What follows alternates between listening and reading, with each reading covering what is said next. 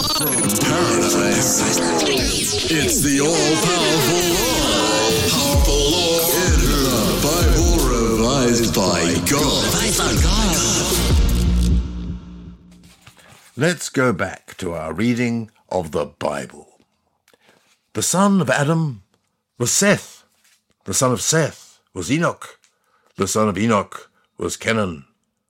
Far too many minor characters, in my opinion. You might notice that all these guys lived to be really old, 800 years old. I'd like to be patronising and tell you that was the good old days, but to tell the truth, they just couldn't count, especially near the end. They got to around 70, Alzheimer's was looming, and for example, Lamech said to his father Methuselah, "Remind me, Daddy, I can't remember if you're 60 or 61. He answered, "Wasn't I 61 last year already?" And so he starts saying he's 62, and then 3 or 4 more years every birthday. The Ice Age was ending, and the Earth moved closer to the sun. The sun is a very delicate thing, and I don't much like fiddling with it, and less ice meant more land for humans.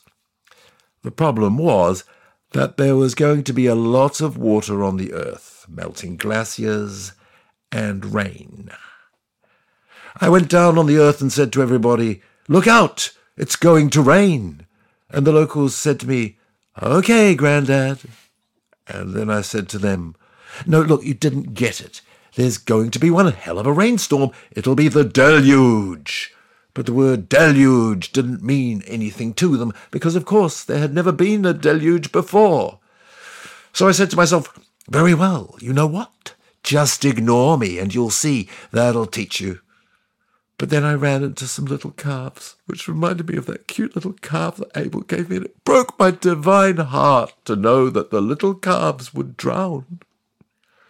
I found this guy, Noah, gave him a telling off and told him, "Listen, your great, you put 7 greats, okay? So you're 7 times great-grandfather, an okay guy, but borderline when you've got a jam project. And well, this guy, John, Adam, he worked for me.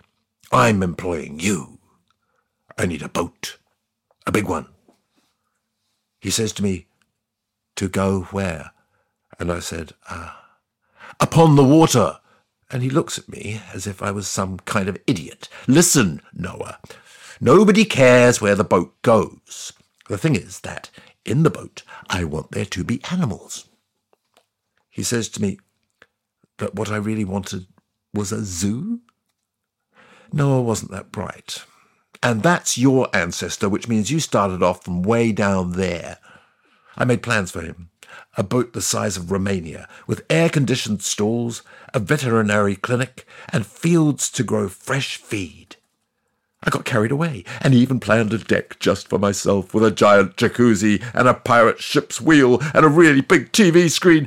And after that I said, "You could write Jehovah 1 on it in impact typeface in purple with a little sculpted effect, or maybe a thing in flames that really hits you. You see what I mean? And don't forget that in Latin, Jehovah starts with an I." Noah looked at me and said, "I'd really like to help you, but there's one small problem. I'm all alone here." He pissed me off. I threw the plans up in the air and said, "Get it sorted, man," and I left him with a little feeling of Judeo-Christian guilt, which has always worked for management. He made his ark, saving what he could. The great wave came and pushed his boat up on Mount Ararat. He managed to save a pair of sheep, and then one fell overboard during the deluge. I looked after the rest of the animals all by myself with Jehovah 1, which I built all by myself, and which I have now parked in the oceans of one of Jupiter's moons. The Adam and Eve business should have warned me. Never delegate a task to humans. Even knowing their global incompetence and their legendary laziness, the results are still disappointing. The Noah thing confirmed this lesson. But all the same, those 3 bums weren't the last I called upon. Why? I suppose it's like that stupid dog you have at your place. You throw it a stick, and instead of going to fetch it, it stares hard at the stick, without getting what his instincts are screaming at him and the obvious needs of the situation. And despite this embarrassing moment, from time to time you throw a stick for the dog as if it was all going to magically change. Even God hopes, you know. Even God gets let down. But even if he's clearly limited, you really like your little doggy. It's not that bad if he can't build a giant ship or run and get a stick.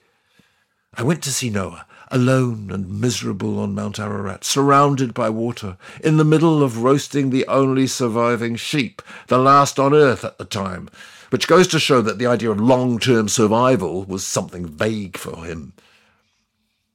I wrapped him in my arms, saying, "I love you, you know." He looked at me strangely. So I made the rain clouds disappear, and the sun created a magnificent rainbow, and I said to him, "This rainbow will be the symbol of our friendship, our comradeship, without ambiguity or hidden meanings, a love that is biblical, if you see what I mean."